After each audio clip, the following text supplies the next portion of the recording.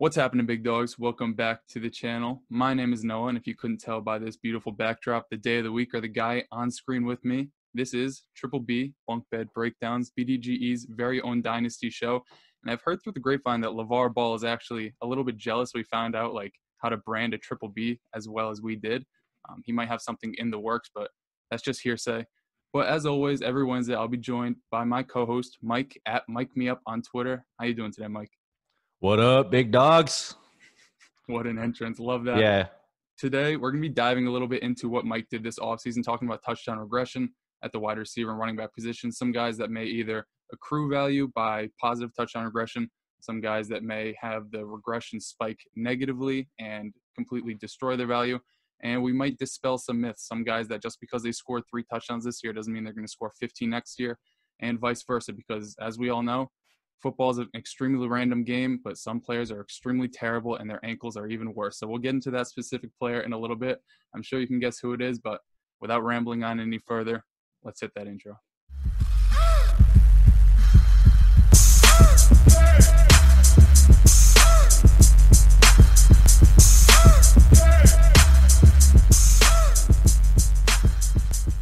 Let's kick it off.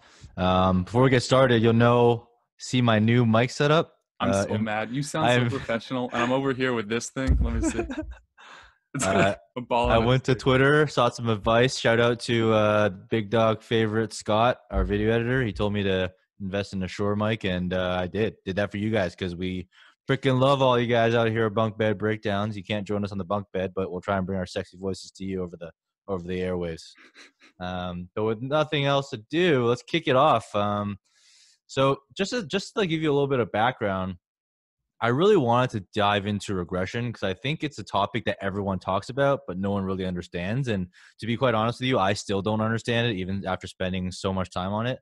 And I think generally speaking, though, people oversimplify what regression means, right? Like Noah, when I say regression, what do you think of?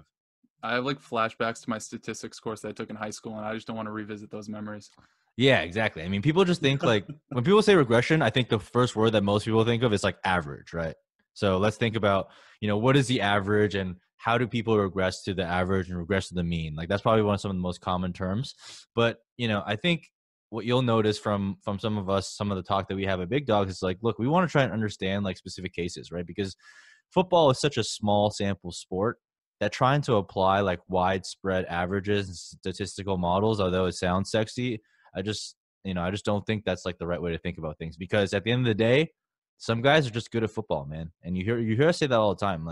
We can't just simply assume that everyone's going to be average, because that's how you miss out on the elite guys. And they're the guys who give you an edge. So that's the foundation of my analysis. I assume that there are elite players that exist and they're better than the average, right? And some players will have better situations which allow them to excel beyond the norms of what others are able to do. And 3, it takes time to regress, right? It's not something that you do good one year and next year you're automatically trash, right? If you look at guys like Marshall Faulk, who people compare Christian McCaffrey to, that guy didn't hit his stride until he was 25 years old. And he kept that stride until he was 29 for 4 years. That stretch is when he was best and most productive. So are you saying Ameer Abdullah is a breakout candidate? Oh, hell yeah, dude. Ameer Abdullah 2020, 2021 campaign is coming strong to a theater near you. So get on top of that real quick. But I want to break this down by numbers, and Noah will throw up some of the tables so you guys can follow along with us. But I could basically create a 3-step process to break down regression into its separate components. So the first component I looked at is TD dependency, and what this means is how dependent are these guys on their TDs to achieve their positional ranking. So, for example, Aaron Jones, right? The prime regression candidate. If you look at the chart, you'll see that Aaron Jones is finished as the RB2, but if you excluded his TDs, he would have been the RB10 on a points per game basis. So obviously it's a big drop off. So TDs is a big part of him. And the reason why I want to do this is because I want to identify guys that scored a lot of TDs that are really dependent on them to hold that positional ranking, right? And if you look at this chart, it'll tell you that Mark Ingram, Todd Gurley, Aaron Jones, and Derrick Henry are the most TD-dependent running backs that finished in the top 15, while guys like Leonard Fournette, Alvin Kamara, Miles Sanders, and Austin Eckler were the least dependent on their TD ranking. And then step 2 is when I want to look at the TD distribution. And the reason why I want to look at TD distribution is because we know that the closer you get to the goal line, the easier it is to score, right? It seems like a simple concept. I haven't really quantified it before. And no, again, we'll show you the table. But basically, when a running back gets a carry inside the 5, he's almost 2.5 times more likely to score than getting a carry inside the 20. So most people think about red zone carries in terms of like that entire red zone.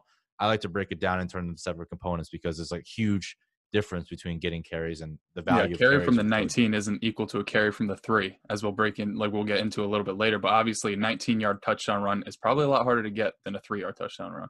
Exactly. So when I looked at this, what it told me was that Austin Eckler, Derrick Henry, Nick Chubb, Saquon Barkley, and Miles Sanders are potential regression candidates without considering anything else, just looking at the numbers. And it's because they're scoring an abnormal percentage of their touchdowns from outside of 20 yards, which obviously, some guys can keep it up. Barkley's a god. We'll see, Thunder Thighs maybe allows him to keep it up. But in the long run, that's like an area where I think, it's a potential for regression, right? And No this pun is intended. kind of that was a good one in the long run.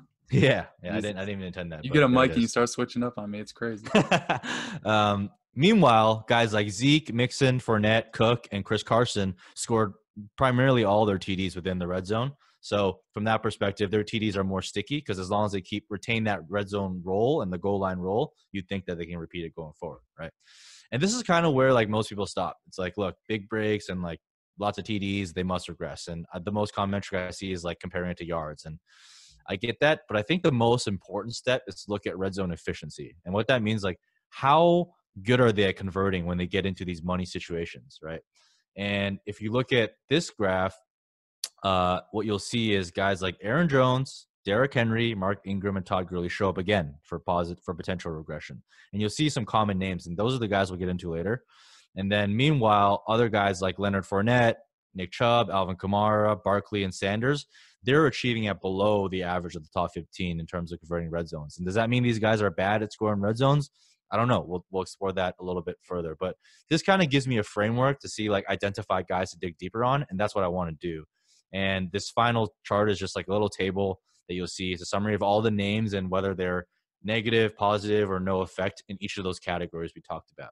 And I think now we'll just kind of get into some of those names and kind of provide some more backstory into where we think they're going to go, where the ADPs are, and then, what Noah and I think in terms of a buy, sell, or hold. Yeah, so first off, we're going to start with Aaron Jones. And Mike, if you want to just explain the touchdown numbers, because I don't have it in front of me right now, but just a quick overview. It's basically that Aaron Jones, all 3 years he's been in the league, despite missing games, despite not always being the lead back, he's been extremely efficient and extremely productive when inside the 5, inside the 10, what have you. He's proven to be one of the best goal line backs in the NFL, and I'll put the chart on the screen to prove those numbers. And of course, this year was extremely positive, right? He scored a ton of touchdowns from inside the 5, inside the 10. He had a high conversion rate. But to write him off just because his numbers were so high without looking at his previous production, like when you compare his numbers to the average, you realize guys like Alfred Blue are in the average. Guys who can't, like, they don't have knees, they don't have eyes. I don't know why they're on a football team. There's no reason to compare them to the average. You should be comparing them to what they were in the past on a case-by-case basis. And obviously, a lot of these guys, as they continue to play in the NFL, they get better at football. They learn their offense a little bit more. And we saw that exactly pan out with Aaron Jones, who's running behind what I believe was the 6th highest graded offensive line per Football Outsiders in adjusted line yards. And that definitely showed because every time they were inside the 5, you have a guy like Devonta Adams there. And I know he was hurt for a lot of the season, but practically every time they were inside the 5, it was just the Aaron Jones show because he is that good down by the red zone. And Mike has the numbers to back those up. And for me personally, when it comes to dynasty value for a guy like Aaron Jones, there's certainly a lot of negatives that surround him, whether it be him being a free agent after this next season, the injuries he's sustained throughout his career, whether it be knee or hamstring related. He had a suspension here and there, or one suspension. I wouldn't hold that against him. It's a one-time thing, it seems like. And on top of that, the offensive line, I think they only have 2 starters signed through 2020. So you could have concerns that, if they're going to pay Aaron Jones, can they afford to pay those offensive linemen? If they want to pay those offensive linemen, can they afford to pay Aaron Jones? But what it comes down to is what Mike said earlier. Some guys are just good at football, and Aaron Jones is probably going to get signed to another team if it's not Green Bay. We see guys like Deion Lewis and Jerick McKinnon get absolute bags for no reason, there's no reason to not give Aaron Jones, a guy who is not only a good enough pass catcher out of the backfield, he's an actual weapon in that department of the game. He was lining up at receiver this year. He has shown an innate ability to find the end zone, no matter the situation, no matter his role in the offense. He's extremely productive. So in terms of buy, sell, hold, I'm not so sure what your stance is on this, Mike. But for me personally, if I own him, I'm probably holding him because there are these negatives surrounding him. Like the common consensus is that he will regress in the touchdown department. I don't think, like obviously he's not going to score, 20 touchdowns again. He might score, 12 to 14. But with what he's done in the passing game, with what he gives you on the ground efficiency-wise, 12 to 14 touchdowns is still a running back one. So the price you're probably going to get for him isn't worth giving up. And to buy him, there are enough negatives surrounding him that if I am trying to build for the future, I probably don't want to invest in an Aaron Jones, and I might just rather take the price that it would have costed to, acquire him and use that to build my team. So me personally, he's a hold, and he's not a guy at all I'm worried about just tanking to have like a 6 to 8 touchdown season next year. Yeah. Yeah, he's a hold for me too. And I'll get into the numbers here. But Aaron Jones historically in his 2017 to 2018, he was actually more efficient in the red zone than he was this year. So inside the 10, he was converting at a 66% rate compared to this year at a 57%. And part of that is because he just got more volume, right? Like in 2017, 2018, he only got 12 carries combined inside the 10. In 2019, this year, he had 19. And that just goes to like how much of an idiot Mike McCarthy is, right? Because every time they got into the red zone, like this dude was just throwing a fade. It's like, oh, fade to Adams, fade to Graham, who like can't even jump anymore. So Michael Gallup's stonks are through the roof. I love yeah, that.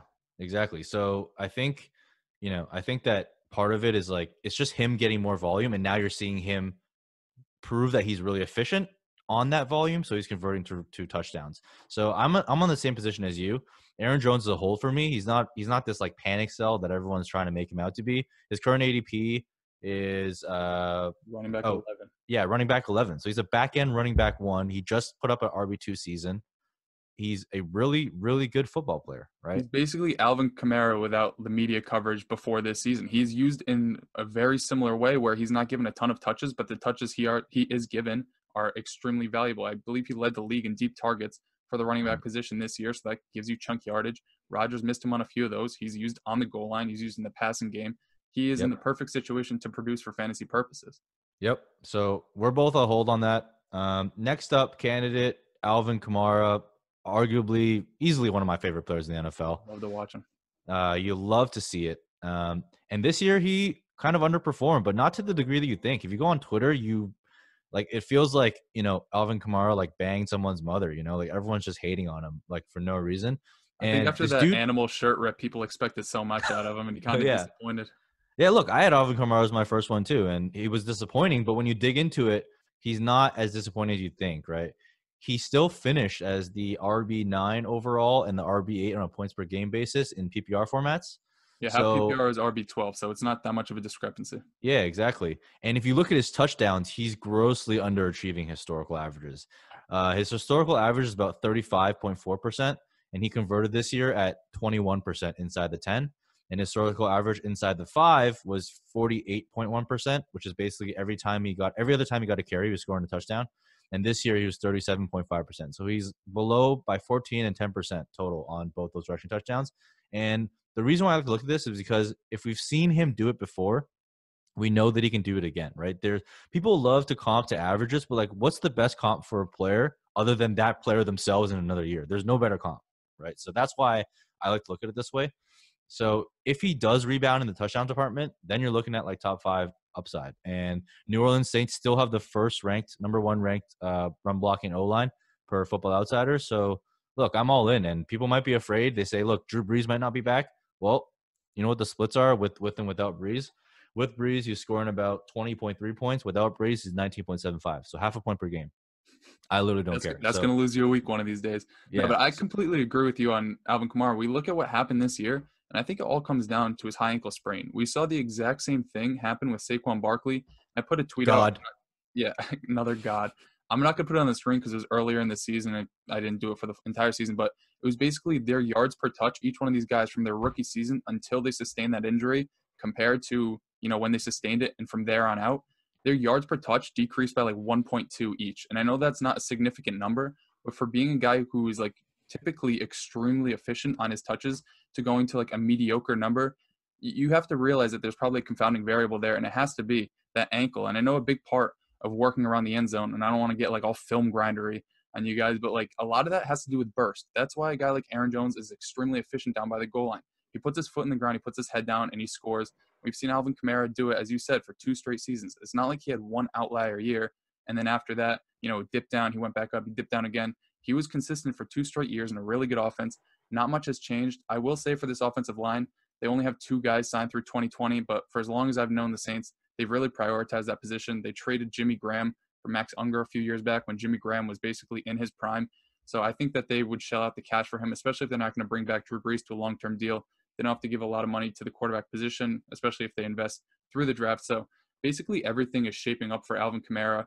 And the role he plays, and I touched on it with Aaron Jones, is like he has the perfect role for fantasy football. He's caught exactly 81 passes these past 3 years. And considering it was like a partial season this year and his rookie year, he wasn't really the guy until like week 4, week 5, and he was still splitting a backfield. The potential is there for him to catch, 95 to 100 passes, like guys like Saquon Barkley, guys like Christian McCaffrey. And on top of that, if you want to just look at the raw red zone numbers that he saw this year and compare it to Latavius Murray, you might be a bit wary, but you have to look at it on a per-game basis. Latavius Murray had 23 red zone carries. 13 of them came in those games when Alvin Kamara was sitting. So obviously a little math right there. He only had 10 in the however many games Alvin Hold up, Kamara let me check did. that math. Do it. Yeah, you got it. Love that. I'm so good at this shit. So that's basically less than 1 per game. And for his goal line carries inside the 5, he had 3 on the season. Latavius Murray did. 2 of those came in games without Alvin Kamara. So Kamara has that job locked up inside the 5, locked up in the passing game. And I realized I just called him Kamara and Kamara at once, so nobody would yell at me. I'm all in on him. I'm not going to make any enemies. I'm buying. If somebody wants to send you Alvin Kamara for the 101, take that and run, because you're hoping the 101 becomes Kamara. You don't know DeAndre Swift's landing spot. You don't know if it's going to be Swift, if it's going to be Akers, if it's going to be Dobbins, if it's going to be Taylor, who has the best landing spot. Whoever it is, the best case scenario is Kamara. If you want to, give up the 101 and a little bit of a later pick, I'm fine with it, because we know this guy is a top 5 running back when healthy. Is that the bunk bed breakdowns lock of the week? I think we can lock that up. I think it's the lock of like the next 5 years, because again, The it's lock of the dynasty. century. You have to set a little bit of a cushion, like a pillow on a bunk bed, so you're not right away. Yeah, definitely. Lock it up, boys. Just buy him. Just don't overthink it, man. This guy's a stud. Next guy. Next up. Before we announce his name, I want you to put in the comments if you know who we're about to talk about, and I'll give you a hint. We're not fans. All right, that's enough time. Max Animal, freak athlete, Derrick Henry. Word association. Love that. So from the last episode that we're not too high on Derrick Henry, and I kind of alluded to it, but his TD regression signs are not good. So I think he has potential risk both from a TD distribution perspective in terms of where he's scoring. So he's scoring a lot from outside of the red zone, as well as a TD conversion perspective, because he's achieving above the average of the top 15, and he's achieving above the average of his own historical past. So all those things kind of point to potential regression there. On top of the team level regression in terms of the red zone efficiency of the Titans as a whole, which we touched on. Like I said, they scored on 31 of 32 trips, which is just absurd. That's just not going to happen again. And then, as Noah mentioned last time, he had a bunch of TDs from penalty flags. So I got something for you. I went digging because I knew we were going to bring this up. The guy had 7 carries on the 1-yard line. He scored on 6 of them. 4 of those that he scored on were on the back of penalties in the end zone that advanced the ball to the 1-yard line. So of course he's going to score. When you're 6'3", 250 pounds, and you run a 4.5, I hope to God you can score on a 1-yard run. But then again, Ryan Tannehill's probably going to be back going into a second year. Defenses are probably going to know a little bit more about him this year than years past, because they thought he was basically Marcus Mariota all over again when he really was an efficient quarterback this year. So obviously there's going to be some offensive regression there. And on top of that, how often can you play the luck game and hope he gets the ball down on the 1-yard line? If he does, he's probably going to score because he's a mountain of a man. But the chances that he has that many opportunities again, you have to rely on that for him to basically produce what he did this past season, to return value at his dynasty price. If you're hoping for all of that, I wouldn't hope too much, because that is basically best case scenario is what he did this past year, and paying the price it's going to take to get him is wishing upon a star, and Derrick Henry is not a star. Yeah. I would say, look, I would sell him, and I would look for something in the range of, 1.04, 1.05 your rookie draft. So you can kind of get one of those stud RBs or even like a stud wide receiver. And Yeah, based and on some of the Superflex, you can CNETs, push that back a little bit too because the top two yeah, quarterbacks can be off the board. We just heard that Tua is medically cleared for, I think, in a month he'll be ready to like do drills and stuff. So, yeah. And know basically the your leagues, 106 man. to Like 108 range is know there. your leagues. Some people, value rookies the more higher, and some people value studs higher. And like based on some of the interactions I found on Twitter, like some guys aren't even willing to give up Henry for the 1.01. So just know your league and just kind of explore and see what's out there. I will always trade down for youth if I think I can get something back. Yeah, and another thing about Derrick Henry too is a lot of people are talking about him potentially not being re-signed in Tennessee. I think that's a prime reason why you should sell him right now because say he does get re-signed in Tennessee, how much higher does his value go from now until then, right? Or from Yeah, thereafter? If he goes back to Tennessee, he's not going to move up from, wherever his ADP is right now at the RB9. He's not going to go to a top 5 running back because he's brought back to Tennessee. If he lands in somewhere else with a worse situation, let's say Miami takes him, his ADP is probably going to fall and you're not going to get as much in return. So take yeah. him and sell him while his value is still high and while people are still willing to pay the price for him. Yep, exactly. Next up, this is the one that Noah kind of alluded to in the intro, but it's Lenny, man. Lenny Fournette. What are you going to do with him? I see on the sheet that you have him as a hold. For me, he is a buy because I think people may have forgotten this dude's injury history. I haven't heard about it in a while, and I'm no doctor, although I've been in college for a Sorry, you couple say of he's a years now. buy? No, sell. Oh, okay, I was I about to lied say to you said he's a buy, and then let me tell you about his injury history. It's like, dude, you're not going to be a great salesman. Curveball, Hey, like here's his curveball. house. Let me tell you about the guy that got murdered in it. I'll tell you about the ankles that got murdered on the bottom of Fournette's legs. Yeah, the injury history dates back all the way to college. He played one full season. He hasn't played a full season since 2012, prior to this year. And I think that's kind of being overridden by the fact that he was a decent fantasy producer this year. And I say decent because a lot of his production came off the back of pure volume. The dude had 365 opportunities this year, 265 carries, 100 targets. What are the chances he sees 100 targets again next year? Sure, the offense is devoid of talent, receiving wise, other than like DJ Chark, and they have a couple promising young tight ends that have never done anything. But the chances of him getting 100 targets next year, on top of his touchdowns repeating to what they were earlier in his career, which even then weren't all too impressive. Again, similar to Derrick Henry, you're really wishing upon a lot for him to return value. He's currently the RB8, similar to Henry again. I would sell him for the 101. I'd sell him all the way down to like the 106 or 107 because you're getting a guy who not only doesn't have the injury history in those top picks that you would get out of the 104 to 105, whatever, you're also getting somebody who has a longer shelf life, and you're getting somebody who isn't going to be a free agent after next year. Leonard Fournette is only in contract till the end of next season. And what's to say that they bring him back, right? What is he doing to help them win games? Absolutely nothing. The dude was suspended for skipping picture day.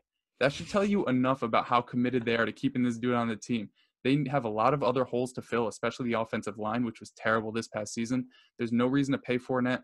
And what are the chances that somebody else is going to want to pay a guy who's been banged up throughout his entire career, who, when given the opportunity, hasn't been efficient, who practically hasn't been good, hasn't been on the field all too much, has shown he's decent in every part of the game. And just touchdown-wise, we touch on, him regressing and him hitting, that positive regression, scoring more touchdowns. I found some like random stats that are absolutely absurd. The dude hasn't scored a touchdown from further than 1 yard out since November 25th of 2018. It's been a full calendar year since this guy took 2 steps for 2 yards and found pay dirt. It's been 2 years since he scored a touchdown from further than 5 yards out. It was October 15th of 2017, the last time Leonard Fournette scampered for 5 yards and found pay dirt. I don't want that on my team. People always talk about him breaking big plays. When's the last time he scored a long touchdown? The dude gets gassed. He has terrible burst. Then he gets through the line of scrimmage, and he's fast as hell for about 42 yards. And then he's out of breath, and he's calling for his trainer to stretch him out like at midfield.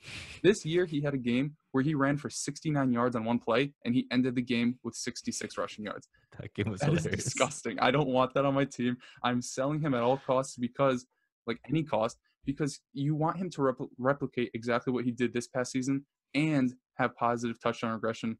And I'm not buying in on that. There was way too many factors there for me to not be excited about Leonard Fournette. All right, I love the big dump he just took on his face. Let me provide some numbers for some of this stuff. So, he is the picture perfect candidate for the positive regression to the average stance. Okay, All the guys that say, look, he has so much yards, he needs to like, he's going to regress to the positive, he's going to regress to the mean.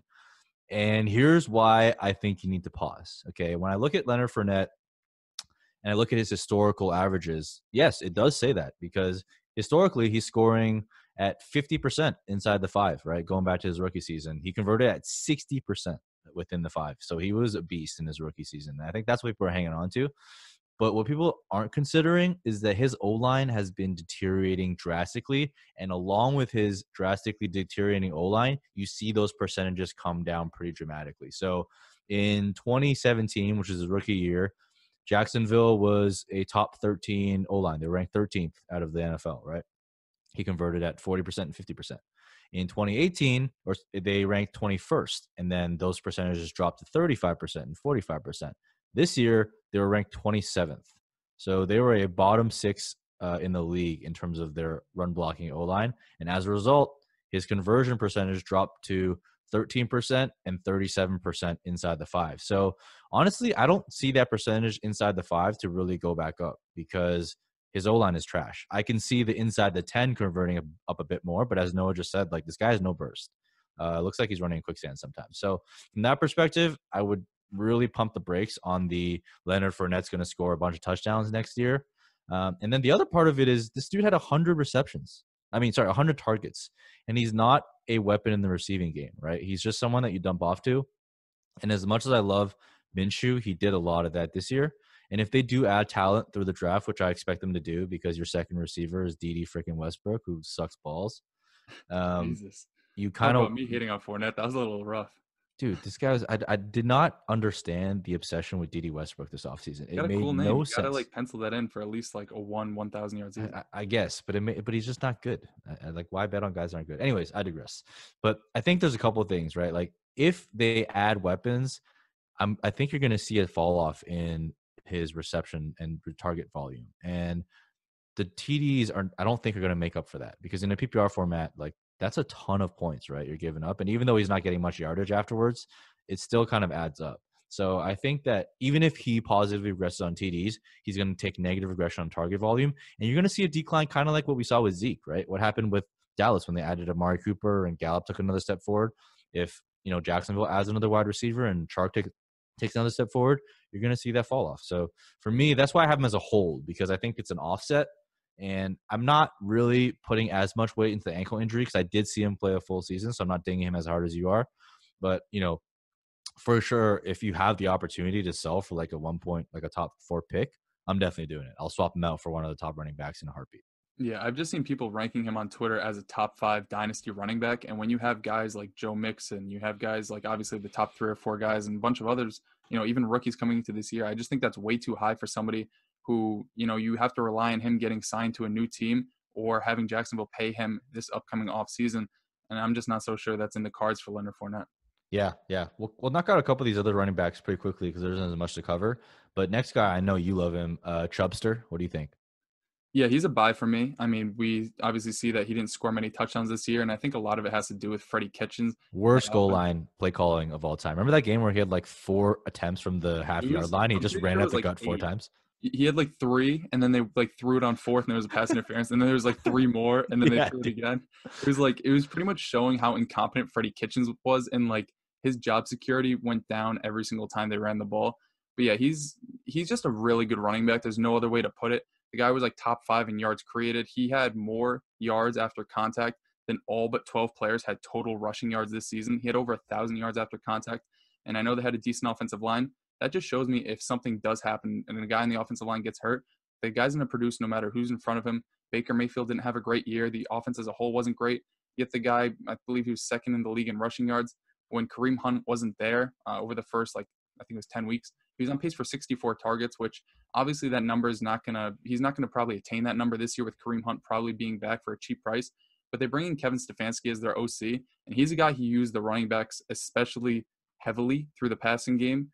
They had a 28% target share last year, and obviously Dalvin Cook's a better pass catcher than Nick Chubb, and Alexander Madison is pretty good through the air. But let's just say like the team throws 30, 34 times, 35 times a game with a 28 to 30% target share out of the backfield. That's like 10 and a half, 11 targets. Even if Yeah. Kareem Hunt gets like 6 or 7 of those, there's still room for Nick Chubb to at least have a decent enough floor, see like 40 to 50 targets, and that's all you need because That's an important point, I think. Like, people are worried about Kareem Hunt and everything, but the key thing here is Freddie Kitchens is fucking gone. Like, that's the key. They gave him the freaking boot as he deserves. Like, there's that really hilarious video of like him like tickling Baker like underneath the chin for some stupid reason, and Baker's like, Jesus. "That guy's an idiot." I was like, "This is so true." He's so dumb. They have that But video of like that white lady on the phone with the police trying to call out. yeah, exactly. I think like the key to understand here is I think the pie is going to get bigger. So even though Chubb is splitting it with Hunt, you have a bigger pie, so they're both going to get more volume. So it's good for both of them. I think that's a key point. Yeah, Stefanski and other stats, they attempted the 5th most rushing yards per game. And obviously, Minnesota is more catered towards the run for as long as I've seen them. They're an extremely run heavy team. But when you have Nick Chubb and you have Kareem Hunt out of the backfield, sometimes things switch up. And especially with a new head coach in there and Kevin Stefanski, there's probably going to be more attempts to be had, more passes out of the backfield to be had. And Nick Chubb is the clear cut goal line back. And I know down the stretch, Kareem Hunt, ate into some of those carries, but there'll probably be more volume to go around there because the offense was so bad last year. Another year with everybody in that system with Odell there, Kareem Hunt there, that offense is probably going to positively regress, have more scoring opportunities, probably limit some turnovers for Baker as he gets more comfortable with an actual coach back there, extend some drives. Just Nick Chubb has proven to be an elite fantasy back despite a lot of things working against him, whether it be somehow Carlos Hyde starting in front of him as a rookie or Freddie Kitchens as the head coach this past season. A lot has been negative for him, and he has still been a top 10, top 5 running back for fantasy purposes. He's still extremely young. So, yeah, and the offensive line there was pretty good, and they're all signed. I believe 3 out of the 5 are signed through 2022. So there's longevity and continuity along the line, which I think is a huge plus when you're talking about any type of running back. Yep. Cop that buy button, guys. And, I was on Twitter today. I put out a tweet about, if I were to use my rookie picks, who are the players I'd target? I didn't even put Chubb on there because I think he's out of the price, but like people responded being like, I wouldn't even give the 1.3 for Chubb for whatever. So, if you can give a single rookie pick for Chubb, I'm doing it because people are hoping that Jonathan Taylor turns into Chubb. And Yeah, that's his like pro comparison at his ceiling. You can literally get Chubb for that price. So go out there, throw out some buy offers, see what happens. Next up, we're going to have a guy who's kind of old, we're going to talk about Mark Ingram. And Mark Ingram actually had a great year. Some people wiser than me actually had him as a buy going to the Ravens, and the Ravens are a super run heavy team. So, but I'm really worried about him in terms of his TD regression because he overachieved in both rushing and receiving. Like his conversion percentage was completely unsustainable. And honestly, if I can sell him for any first, which might be a bit rich, maybe you can sell him for like a second and a bit more, or maybe just swap down for a younger asset. Like I actually traded him in season for Geis last year after Geis went down. And I'm not even the biggest Geis fan, not because of talent, because of situation, but I feel like trades like that are pretty good ones to make. Yeah, that age disparity, it's what, like 6 or 7 years? Even if it takes guys 2 years to really ramp it up, you get a much longer shelf life than what you're getting out of Mark Ingram. I have Mark Ingram as more of a hold just because if you have him, it's probably because your team is in win now mode. And I think the package you'd get in return, I know those examples you brought up, I would definitely take like a Kenyon Drake for him or a first round pick. Another great one. I just think the return you're realistically going to get probably won't match that. So if you're not getting good offers and you're selling him for like a late second, early third, and you're in win now mode, I'd much rather just have Mark Ingram, who's in an elite offense, who, he wasn't a clear workhorse back. He did lose a lot of carries on the goal line to whether it be Gus Edwards or Lamar Jackson, but I think this is a good enough offense and he's shown enough efficiency as to where I can have confidence in him being like a back end RB2 for me next season and maybe the year after because he's signed for 2 more years. So if nobody's really if nobody wants to accept any offers for Mark Ingram and you're having trouble selling him, he's going to be similar to a guy who we're going to touch on later in Julio Jones, where you might as well just ride it out. I think the value he brings to your team is a lot more than, the potential return you can get. But as Mike said, if you can get an early second, a late first, if it's a super flex league, maybe even push that to a mid second because talent falls, I would definitely take that. But, an aging running back is pretty hard to sell in Dynasty. Yeah. Yeah. And you know what? Like, you don't have to try and sell it now because rookie picks are really at the heights. The best time to sell veterans is in season. So once you have shaped out like who's going to make the playoffs and that guy really needs that like one extra piece, put him over the edge, that's when you can get like next year's second even. So you could even hold till in season. Next guy is Todd Gurley, and this is the last running back that we'll cover. So for me, Todd Gurley is an interesting case. I would have expected his red zone efficiency numbers to come down because the Rams overall have taken a complete dump. Boy genius Sean McVay has proven to be not boy genius. I guess he's proven to be more like boy average, if I could Boy put it that way. Kitchens, just a young, sweet Yeah, Freddie Kitchens. just the young Freddie Kitchens. And the Rams last year, number one ranked run blocking O line. This year, 19th. Right. So given all the circumstances, you expect his efficiency to come down. That's not the case. He's actually achieving at above his historical efficiency under Sean McVay, which is a frightening statistic to me because I don't know if that's sustainable. Like their O line is just not very good. And we've covered this on before, but like Les Snead is like a kid in a candy store maxing out his credit cards. Like they have no future picks, first round picks until like 2022. Their salary cap is in an awful position. So it's going to be a challenge to bring that O-line back. So Todd Gurley for me, I would say he's a sell. And if you can get like a 1.08 to 1.10 range, that's a good return for him, but it's also a tough sell. So at the same time, you want to sell him, but he's still an RB2. So if you're a contender, I'm also fine with holding him if you can't get like a first for him because I'm not going to sell him for a second.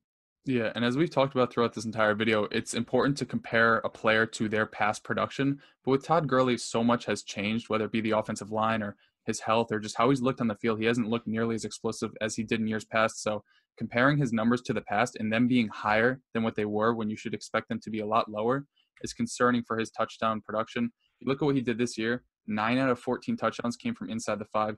12 out of 14 came from inside the 10. So you want him to score from those ranges. And he was extremely efficient in those ranges. If this offense doesn't get any better, if this offensive line doesn't get any better, can we, one, expect that touchdown conversion to be as high as it is? And two, expect this offense to be in as many positions to score as even they were last year, despite, this decrease in efficiency. So there's a lot of red flags, as you brought up. He is, still fairly young. He is signed to a long deal. There's talks about him getting traded, but there's talks about everybody getting traded. There's talks about me getting traded. I'm not even in the NFL. So if somebody voices an opinion, it basically gets spread as like real news when it probably shouldn't.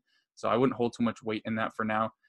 As Mike said, if you're not getting, a late first to like a very early second, there's really no reason to sell because he's still probably going to be a decent enough running back who's like the clear-cut starter in Los Angeles. Now, the one thing I will say that concerns me is his passing usage. He had 2 straight seasons with over 80 targets. This past year, I believe he had 48 or 49. So there's like an extreme dip right there.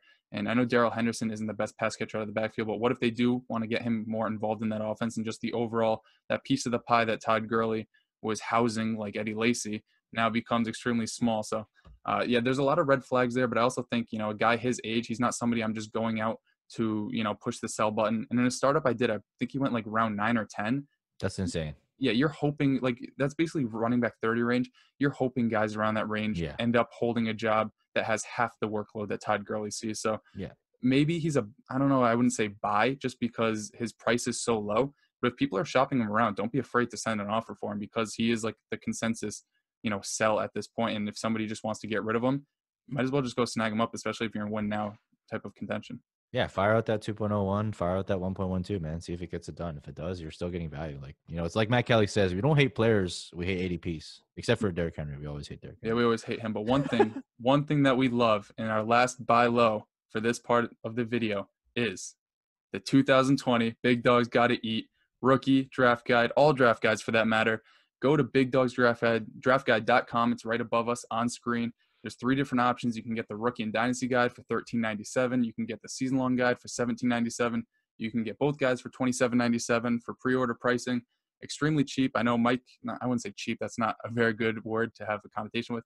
It's extremely affordable right now. Value, guys. It's value. You just got to cop that buy when there's value. Yeah, Mike and I and Nick have been working very hard on the rookie guide. We're going to have over 60 outlooks on players. We're going to update it throughout the draft process, throughout the combine process, Senior Bowl. We don't hold much weight in that. It came and went, and we didn't really care about it, as neither should you guys.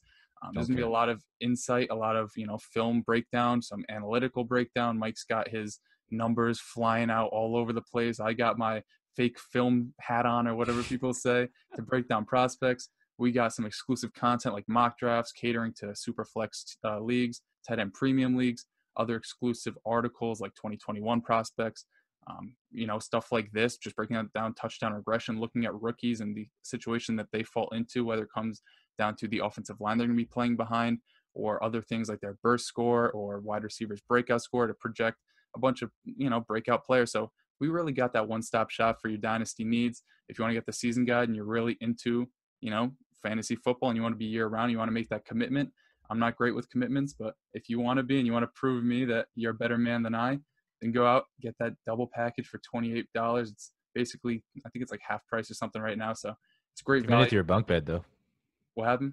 You're committed to your bunk bed. Man, I don't know about that. I think Well, I you have am to not be. because of the show. It's our But show name now. You have to be. And also, I mean, the last part, which I'm sure you guys will enjoy in the draft guide, is you'll have an abundance of Nick and Zendaya jokes because that's what we're all about here at Big Dogs. yeah, there's some crazy wordplay in there. We kind of just got in our bag and went wild, but it's a good ride. Yeah. A couple of my things you might have think I passed out while I was typing it, but be assured I was not under the influence. I was just in my own zone doing my own thing. So I hope you guys enjoy if you do want to purchase it. And if you don't have the means to do it, we are giving away a draft guide. All you have to do is either go on Twitter with the hashtag BunkBedBreakdowns, give us a review of the show. It could be negative, it could be positive. It could be talking about my headgear, which I will be rocking every single video. I don't care what y'all say. I'm not shaving this hair until I get kicked off the show, which honestly might be next week. So if you want to give us a review, you will be entered into a draft guide. We'll announce the winner next week, or you can go onto the iTunes store. I think it's Big Dogs Gotta Eat Fantasy Football. Leave a 5-star review. Tell us why you like the show. Tell us why you love Mike's new smooth voice with that beautiful mic that he's just kissing over there. Shows how much he loves it. Whatever you want to do, we'll take all you guys in. We'll give away a draft guide, and we might be doing this every week. So stay involved, stay tuned, and we might switch up the hashtag just to make sure you guys are watching. I don't know. I might be mean. I might not. But if you want a draft guide, stay tuned.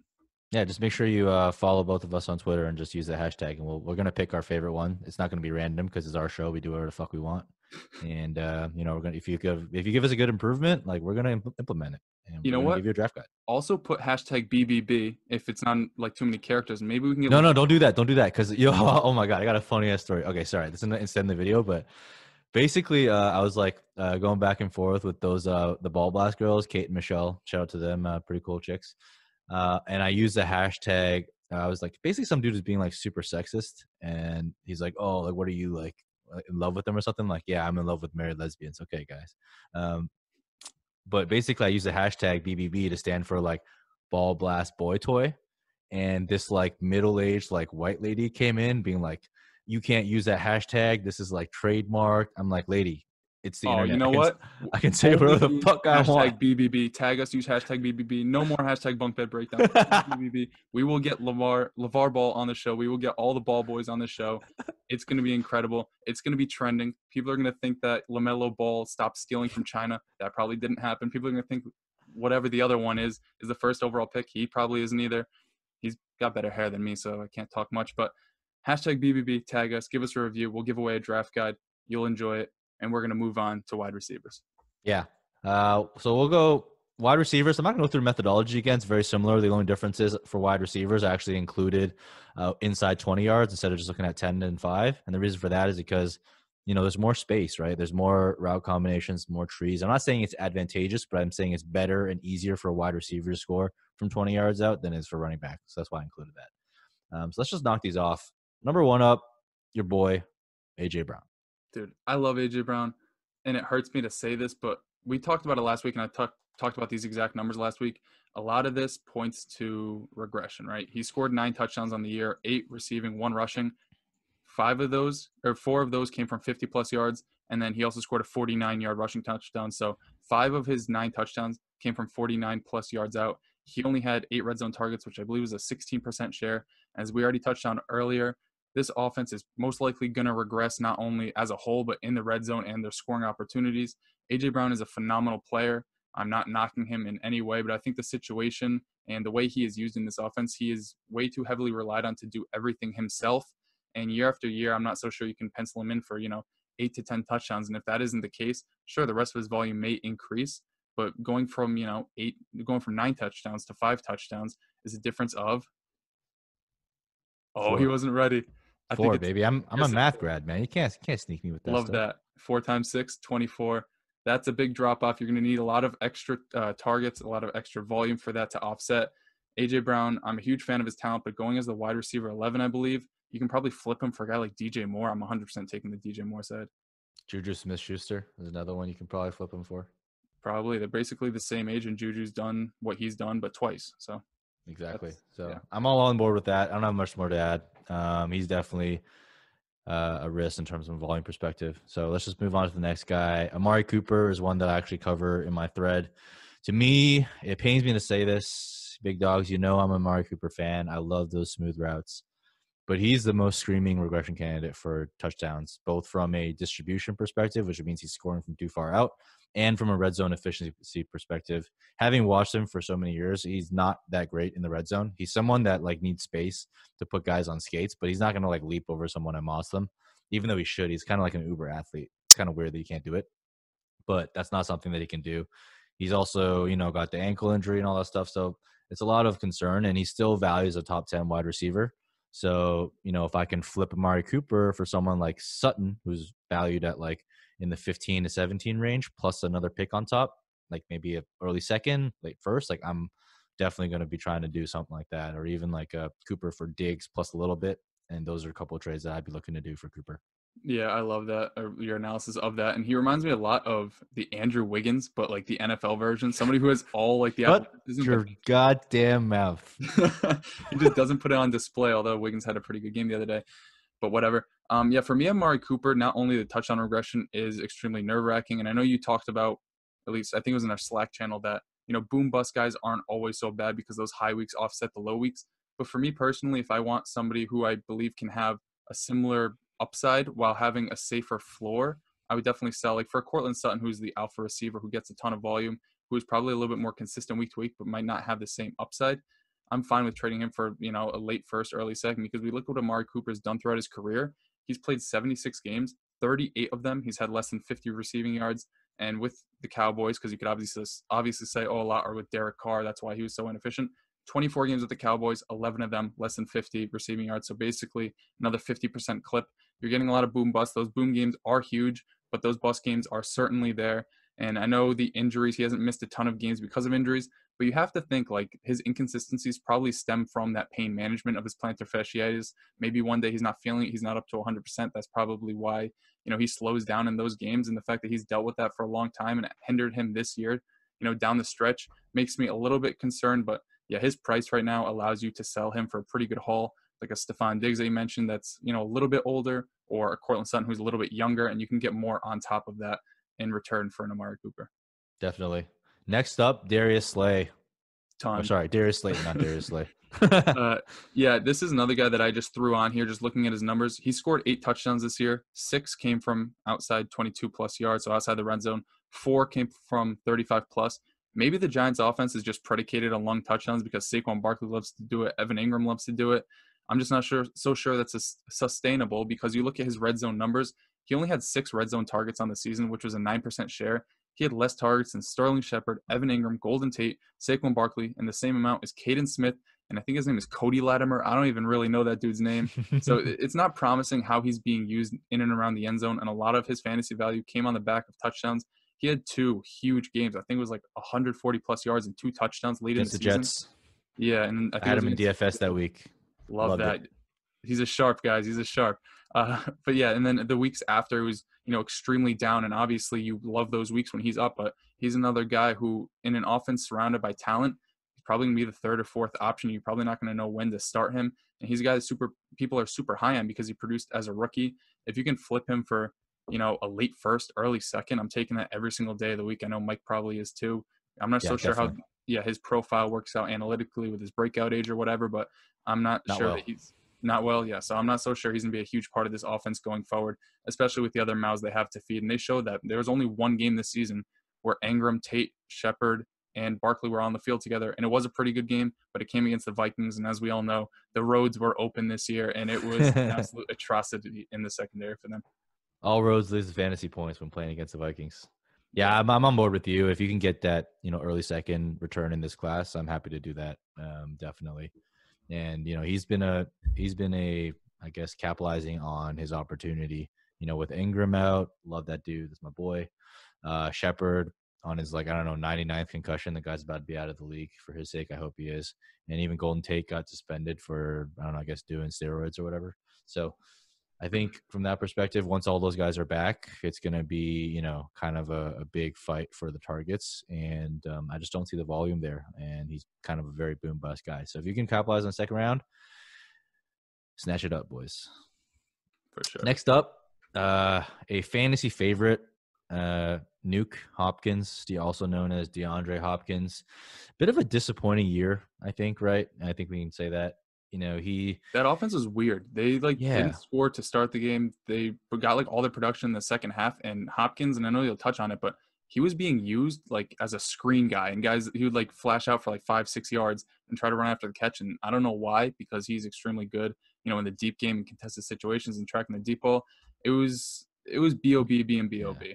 It was weird. Like they were trying to like make DeAndre Hopkins Deebo Samuel. I was like, guys, what are you doing? Like this guy, I mean, he's great, but he's not gonna like break ankles and like break all these tackles, even though he did that like super funny twisting gift thing from a while back. But yeah, his ADOTs like dropped significantly. He went from 12.2 yards, air yards per target, and what that just means is like how far the ball traveled in the air in 2019 to 10.5 in 2019. So that's a pretty big drop off. It's about 1.7 yards per target. And that really adds up once you get to the monster target volumes that he usually gets. And I think, what it is Will Fuller is more important to this offense than anyone thinks, right? Will Fuller is a beast. Like he's arguably one of the best downfield threats in the game. Honestly, if you were to tell me that I could get 16 healthy games of Will Fuller, I'd probably draft him as like a high-end wide receiver 2, low-end wide receiver 1. Like, that's all he's been when he's on the field. The dude, he drops a lot of passes, but he's used so much that he makes up for it. Yeah, and because he's not on the field, like people have to centralize on Nuke, and like Bob is like arguably the worst coach now that Jason Garrett got shit canned, and he's also the GM. So it goes to show that you can be an idiot and do bad and still get promoted. So all you idiots out there, you have hope. But in terms of like, I just don't trust that offense. I don't trust that offense going forward. I just don't trust it, at any point. Even though I love Watson, I'm worried. Like I'm not panic selling Nuke because he's still getting the target volume and he's still finished as the wide receiver 6, right? So it's not like he's a scrub and he provides you with the safe floor. But I just don't think the ceiling is there compared to years past. Yeah, and I think that's a common sentiment around like every fantasy circle is that, he's getting older, even though he's still 27, he'll be 28 by next year. And, he didn't have a good year. Yet the guy, I think he missed 1 or 2 games at the end of the season. He was still phenomenal, the wide receiver 6 on the season and on a point per game basis. All he's ever done is produce, and he's just extremely consistent. So I'm not selling either. I would just hold him at his price. I mean, we looked at like what he's done throughout his entire career. The last 5 seasons, he's had 150 or more targets every single year. And his finishes were wide receiver 6, 2, 1, 4, and 30. And that 30 came with Osweiler. And thank God we don't have to see him again. If you ever seen that show Shameless, I've only seen like 2 that's a great show. He looks like that dude Jimmy in the very beginning. Yeah. I'll put up a picture on screen. He's like a 6'8" Jimmy from Shameless with baby hands. So that guy could not get him the ball. Now he has Deshaun Watson getting him the ball, which is obviously a huge improvement. I might be a little bit higher on him than you are just because I think, tethered to a great quarterback and he's still in his prime. I'm definitely not really thinking about selling him all too often, even though I did sell him in 1 league, but I don't want to talk about that. He's still going to be a very valuable fantasy asset going forward for the next, 2-3 years in his prime. And he could have a very similar path to a Larry Fitzgerald, somebody who is just a really good football player as they get older, moving into the slot, a guy who doesn't really rely on his athleticism and can still put up, fringe wide receiver numbers in their later years because they're just an extremely consistent and extremely reliable option for their quarterback over the middle. He obviously has that rapport with Hopkins or with Watson. There's not like numbers to back that up. You can just see when they're on the field, he wants to look for DeAndre Hopkins.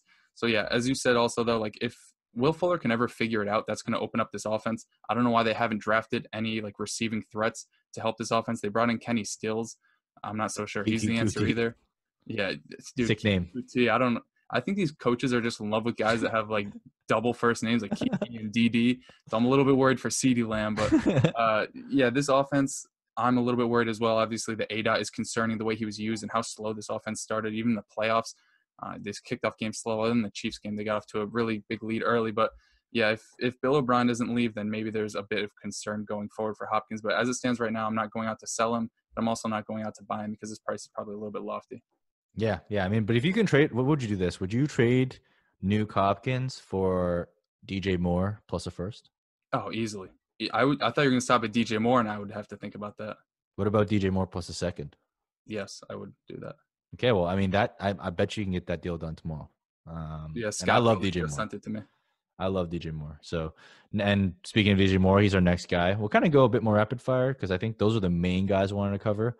But for Moore, he was abysmal in the red zone, but he was fantastic as a fantasy asset. He finished as the wide receiver 14 in PPR formats despite missing 2 full games. And he was basically, I think, 7 points away from wide receiver 12. So he was a lock and loaded wide receiver 1 in his second year as a sophomore. Elite profile, analytics darling, like everything you'd want, breakout age, dominator, athleticism, like he's got all the boxes. So in terms of building your franchise around him, like I love DJ Moore. I went out and spent I drafted him everywhere when he first got into the NFL, and then I went on a buying spree, just buying him up everywhere in the last season, and now that's paying off dividends. I actually did like a big study and on Twitter in terms of voting, and his price is like really high to the point where I'm like almost potentially looking to sell because he's valued right now, according to like Twitter and some other resources on DLF, as like on nearly like a top 6 wide receiver. Yeah, that's why I have him as a whole, just because if I have him, I want to keep him. But I think his price is way too high at this price to go out and buy him. So obviously, if we can do that DeAndre Hopkins deal we mentioned, go out and do it. But this guy's age-adjusted production in the face of terrible quarterback play this past season is ridiculous. We look at what he did this past year. You know, he obviously had over 80 catches, like 1,100 yards, not many touchdowns, but he was targeted a ton. There have only been 11 wide receivers in NFL history that before their age 23 season had 120 targets, 80 receptions, 1,040 yards. Those are arbitrary numbers, but I chose those numbers because it paces out to, 7.5 targets a game, 5 receptions a game, 65 receiving yards a game. The only guys to have ever done it in their age 22 or younger season are Terry Glenn, Juju Smith-Schuster, Larry Fitzgerald, Josh Gordon, Allen Robinson, Randy Moss, Amari Cooper, Odell, Brandon Cooks, Michael Clayton. I don't know much about Terry Glenn or Michael Clayton, but I can tell you every other one of those guys was elite until like an injury took them out or off-field issues with Josh Gordon. But all of those guys that hit that mark proved that they were extremely valuable. And I think DJ Moore doing it with Kyle Allen, who there was like talks about him being the franchise quarterback after a few weeks. That dude sucks. Will Greer, I don't even know if that dude's going to have a job in 2 months. And Cam Newton, who had no shoulder, no elbow, no knee, no sex in 2019. Like nothing was going right, and he still produced. DJ Moore is a guy that if his price was lower, I would buy. But looking at what you just said, where he's being valued on Twitter and per DLF, like his price is super high that, like, not to say that he doesn't have top 6 upside. He for sure does, but he's probably somebody who's going to finish in that like wide receiver 10 to 12 range for the next however long. And for that price, I'm not so sure I'd probably rather get like a Chris Godwin who is similarly valued in those circles. He was the only one that got ranked above DJ Moore in that poll vote that I put out. But yeah, in order to hit top 5 upside, he needs to fix his touchdowns. He's been atrocious both years.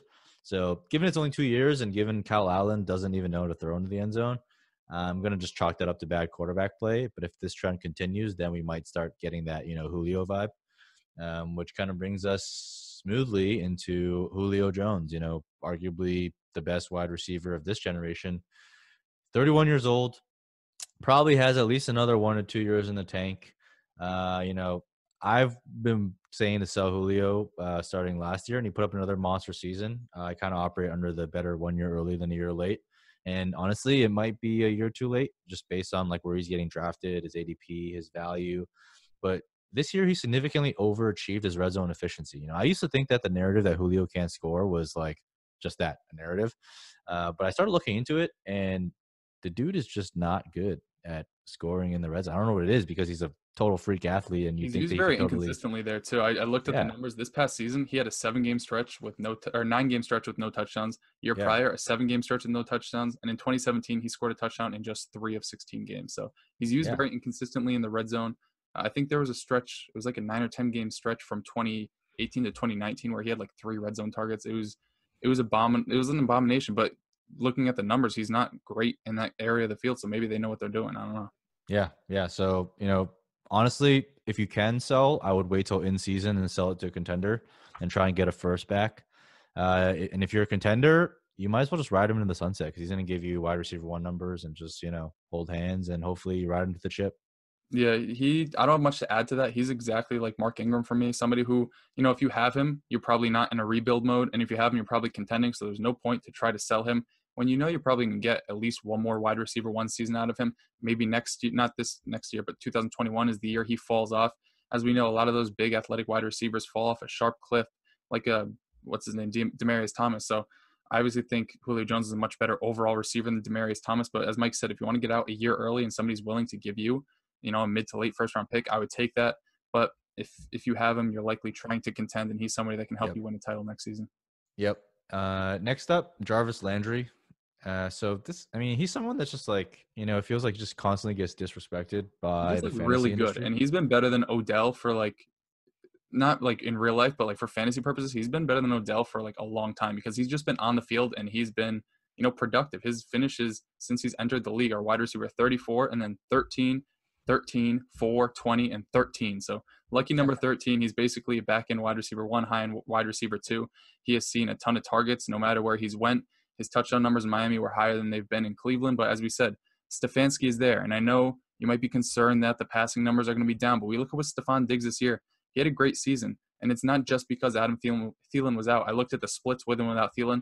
When Thielen was on the field, Stephon Diggs' pace was 61 catches, 1,100 yards, and 8 touchdowns, which is basically what Stephon Diggs is. Without him, it was obviously a little bit better. And then when Thielen was on the field in games where he played over 80% of the snaps, his pace was 68 catches, 969 yards, and 9 touchdowns.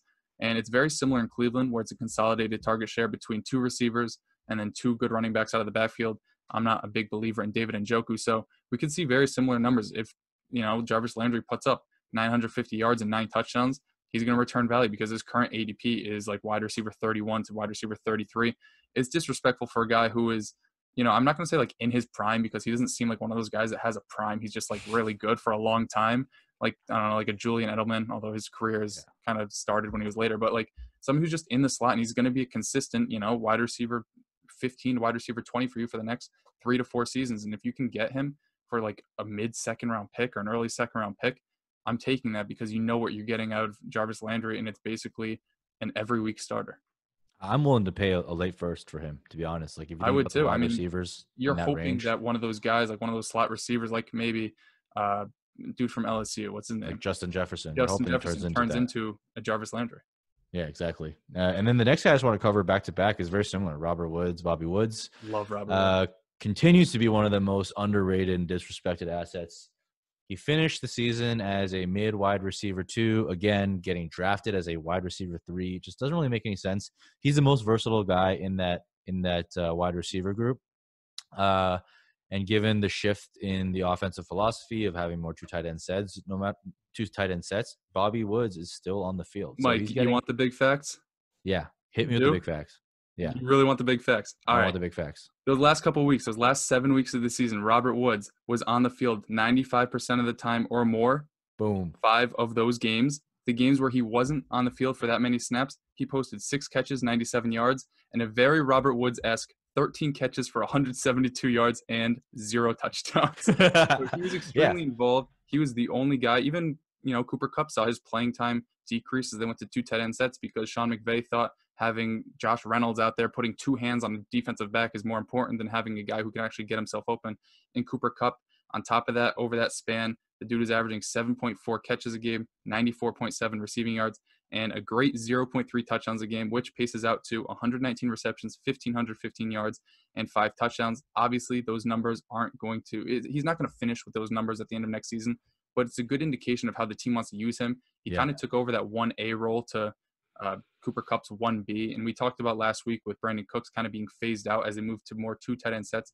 Robert Woods is much safer than Brandon Cooks because he's proven he's going to be on the field when they use 2 tight ends because I guess he's a decent enough blocker, but he's also a very good receiver who I believe is 28 years old, still in his prime. He has seen 120 targets these past 2 years, 1,200 plus yards these past 2 years. The only receivers to do it consecutive seasons over 2018 and 2019 are Keenan Allen, Julio Jones, and Michael Thomas.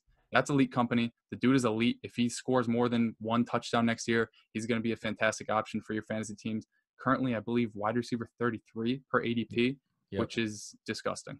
Yeah, and on the TD front, like he's actually grossly underachieving his TD as well. So when I looked at the regression from that perspective, you can expect some TD upside for Bobby Woods next year, which is going to really push him up into that high tier wide receiver 2. So again, him and Landry, it's like missionary, man. You know, people just don't want to talk about it because it's not sexy, Boring, but but it gets the job done every gets the time. job done, guys. Just sometimes you just got to be plain and regular, but it gets the job done. Trust me. Not Okay, a lot of effort, but you get production. get production. Actually, So hopefully you don't get production because that's a lot of money. yeah. The next thing I want to talk about, you just mentioned it, is Keenan Allen. And I honestly don't get the disrespect for Keenan Allen. Like, this guy finished as the wide receiver 8 on the season, another top 10 finish, peppered with targets, actually underachieved from a TD perspective as well. So he's due for some positive regression on that front, even though he's not known to be a huge TD threat. And remember early on in the season when people thought Mike Williams was going to be the wide receiver 1? Like, what the hell was up with that? Like, That Keenan was Allen is still in his prime.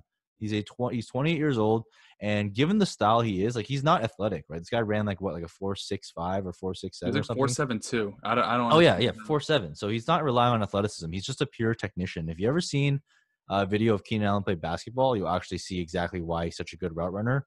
He's He so quick. puts dude on skates. He's such good short area agility, and he just makes linebackers look foolish. I mean, Pittsburgh Steelers know that well. They try to cover him with the linebacker every year, which just blows my mind. But from that perspective, like, he's just constantly disrespected, and I think you can get him for a mid first. And if you're a contending team in PPR formats and you're trying to win a game, like, buy a wide receiver 1 for a mid round first. Yeah, I don't have his red zone numbers off the like right now, but I remember looking into heading into this season. I believe he had 39 red zone targets in 2017 and 2018 combined, which is really high for somebody who you don't think is a huge part of the offense down by the goal line. That's obviously because Mike Williams had a broken back one season and Hunter Henry just can't get on the field. But Yep. every time Keenan Allen is out there, he just produces. And I know this year is a bit up and down, but Philip Rivers was an abomination. And you brought up Mike Williams and Keenan Allen. There were like 3 dichotomies on that team that made no sense to me. Whether Keenan Allen was better than Mike Williams, whether Justin Jackson was better than Austin Eckler, and whether Philip Rivers was better than the dude cleaning the toilets in the stadium. Because Philip Rivers is absolute garbage. I feel bad for the dude talking about him like this because he got a big family to feed and he's no longer going to be on the team. But he wasn't doing anybody any favors. And you could say, oh, a quarterback change doesn't hurt Keenan Allen. There were so many drives stopped short because he tried to throw the ball deep to Mike Williams, and he threw 20 picks on the year. There were so many game-winning drives. You know how many times I stayed up late at night watching these dudes play? And I was just so upset. That Steelers game, actually, they did lock up Keenan Allen that game, and they were driving to either tie it or win it. And Philip Rivers threw a 50-yard bomb to Mike Williams. It got picked off. They called it back for a penalty. The very next play, guess what happened? He threw it right back there, and he got picked right again. So obviously, Justin Herbert isn't a dude who's going to limit turnovers all too much, but he's a guy who in the Senior Bowl showed he's going to throw a lot of dump-off passes if he needs to. Keenan Allen is just one of the best security blanket receivers in the entire NFL. He's going to be there for him over the middle. It's going to be longer drives because Philip Rivers isn't turning the ball over so much. And Keenan Allen, he kind of had that injury-prone tag thrown on him, although he tore his ACL. Dude, everybody tears their ACL nowadays. Like, you're not cool unless you tear your ACL in the NFL. And he also lacerated a kidney. Like, you don't just have that become a recurring thing unless you're like Andrew Luck or you play for the Chargers, which is obviously a negative. But what he's done over these past 3 years, he's only 1 of 3 receivers with 1,200 yards from scrimmage, and he's 1 of 5 with 135 or more targets over that span. He is phenomenal. He's finished as the wide receiver 3, 12, and 8. So he's basically been a wide receiver 1, and I don't see that changing no matter who is playing behind center because he's going to give you, that 95 catch, 1,200 yard, and 5 to 6 touchdown season. If his touchdown regression takes a positive turn, maybe, 7, 8 touchdowns, and he's back into that top 5 wide receiver conversation. And sure, he's a bit older. We've seen so many slot receivers produce into their, early to mid 30 seasons that, he's not a guy that relies on athleticism. He gets himself open. He's just smart. He's a technician, as you said. He's not reliant on, burning people deep. He's going to be, a valuable fantasy asset for 2 to 3 years down the road. And if you're really looking for somebody to produce like 6 or 7 years down the road, you're looking way too far because careers end early, sadly. And a lot of things change up over that span. So thinking too far out can kind of be a negative, in my opinion, for dynasty purposes when you can get a guy who's going to be a wide receiver 1 for the next 2 or 3 years. Yeah, listen, I don't know about you, but I'm going to be scouting 2030 prospects. Yeah, dude, there's this kid in elementary school who's like got a really nice dead leg. So yeah, I've been scouting him. He's my 2031 running back 1 right now. I think that 7 touchdown target is very realistic. If we look at historically, he converted at a 32% rate inside the 5. This year, he converted a 22% rate. So you can get a couple touchdowns there. And then inside 10, inside 20, he usually converts at 26%. This year, he converted only at 20%, and he had like 20 targets. So very realistic target is like that 6 to 8 touchdowns. And that's kind of going to push him up into that like top, or at least keep him in the top 8 range. So at these types of prices, like the mid first, easy smash. Yeah, and I think we're going to just skip Mike Williams. I can't talk anymore about any Chargers, and I think we'll just head into the narrative, the new branded name, the narrative. Yeah. So we used to call this Twitter Trends of the Week. Thanks to Jordan Rains. He's an IDP guy on Twitter. You can follow him at 50 Shades of Drunk. We'll put his Twitter handle below, but he kind of gave us this idea. And we're basically just rebranding the segment into hashtag the narrative. And we're just going to, pick out some narratives that are going on in Twitter and let you guys know like what we think about it and whether it's true, whether it's not, provide you some insights. And this week's narrative, Noah, is just because a player regresses, you should sell them. What say you? Dude, this is like, it's basic economics, and I don't want to get all like high and mighty, but if everybody is saying a player is going to regress, what is everybody going to do? They're going to sell. Then in turn, their price is going to get low, and the people buying are getting a value. If you're selling Aaron Jones low because everybody's saying he's a regression, guess what? You're going to get him on the cheap. If you're trying to buy Leonard Fournette because people are saying there's positive regression, his price is going to skyrocket to an unbelievable height, and his price increases. You're not going to be able to sell him, and those who do buy him are going to overpay, and they're going to not probably reap the benefits from there on out. So just saying because somebody's going to regress, obviously we broke it down more in depth today. So maybe, you have a different outlook on things, and you're not going to buy these players because all these talking heads are saying that people are going to positively or just regularly regress, I guess you could say. So just because consensus says one thing doesn't mean you should blindly follow it. Do some research or, look at more in-depth things on Twitter. I know it's a great resource. Listen to us, man. Just listen to us. I don't want to pat myself on the back like that, but all right. I'll do it. Yeah, you have no I like that about you. I have no shame, man.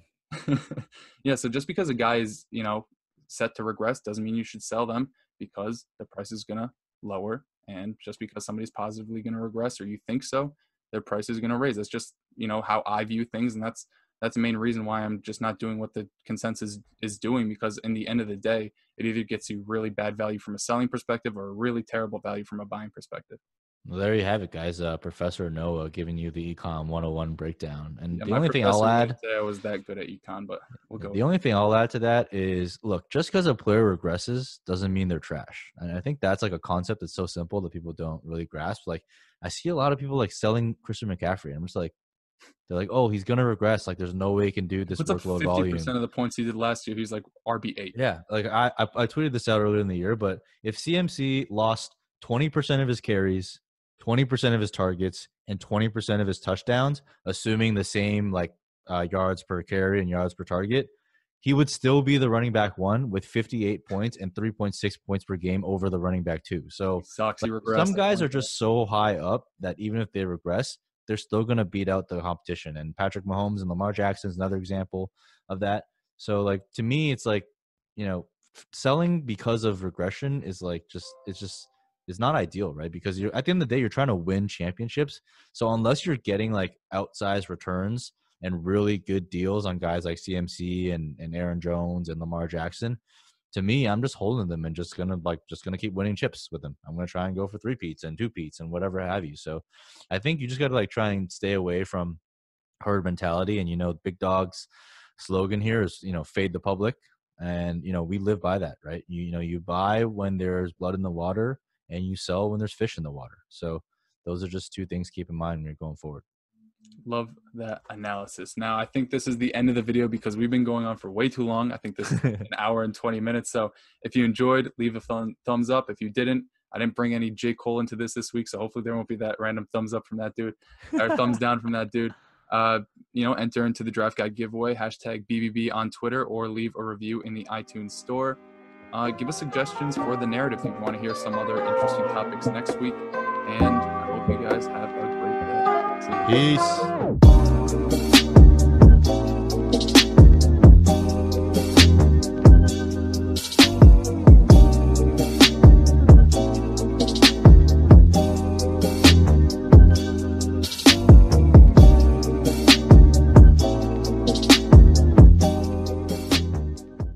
Save big on brunch for mom, all in the Kroger app. Get 16-ounce packs of flavorful Angus 90% lean ground sirloin for $4.99 each with a digital coupon. Then buy 2, get 2 free on 12 packs of delicious Coca-Cola, Pepsi, or 7-Up, all with your card.